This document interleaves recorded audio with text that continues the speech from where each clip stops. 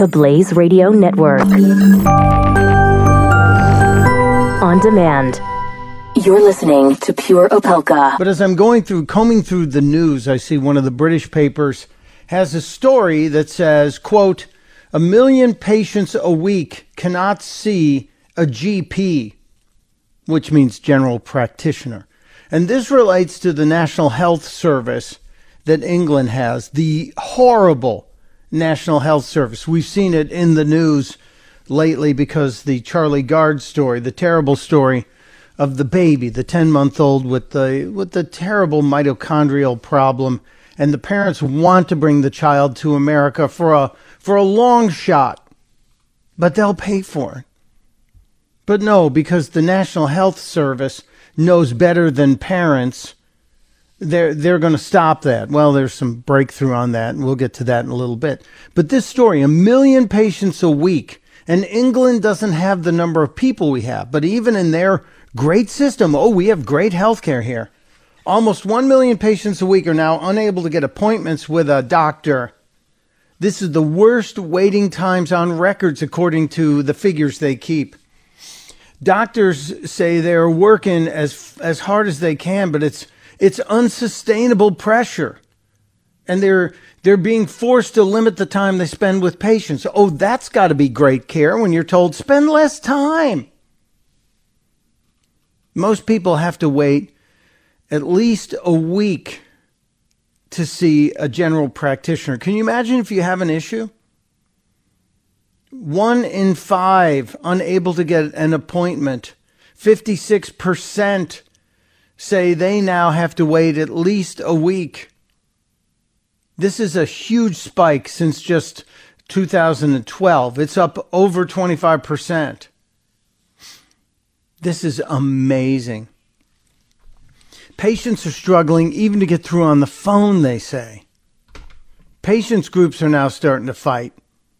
They are saying that it's worsening. The family doctors are having to spend less time. Their health is deteriorating. The patient's health is deteriorating. So what's the problem here? Well, the problem here is single-payer healthcare. Government-controlled healthcare doesn't work. And you have evidence of it statistically right there from England. And their system is nowhere near the size of our system. So you can only imagine that all of these people, the Bernie Sanderses and others who are calling for single pay, we must have single payer in America. We have to have single payer. It's the only way to be fair, to be equitable. But I'll be able to afford my own private doctor because I'm now part of the 1%, the millionaires and billionaires. Single payer doesn't work. And part of it is because it's government run.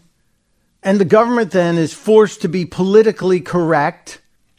And by being politically correct, I mean they are spending resources in areas that are wasting resources that could be used to help these families and the average person who can't even get to see a general practitioner. And what the hell am I talking about? Well, it's all the rage, all the breaking news out of England today that a 21-year-old British man has made history. Yes, this is the headline. 21-year-old British man makes history by giving birth to a baby girl. Wait, what? Man has baby, reads headline. British man, 21, makes history by giving birth to baby girl. Oh, how does that work? 21-year-old man has baby, gives birth to baby. Well, we know it's not a man. We know it's someone that has a uterus and a womb and even breasts. This person who identifies as a man, a 21-year-old person named Hayden Cross, had a cesarean section in mid-June and gave birth to a child named Trinity Lee. And now says, I want to be the best dad ever. Wait, what? Yeah. We have someone who, since the age of 18, has been on a path to change their gender.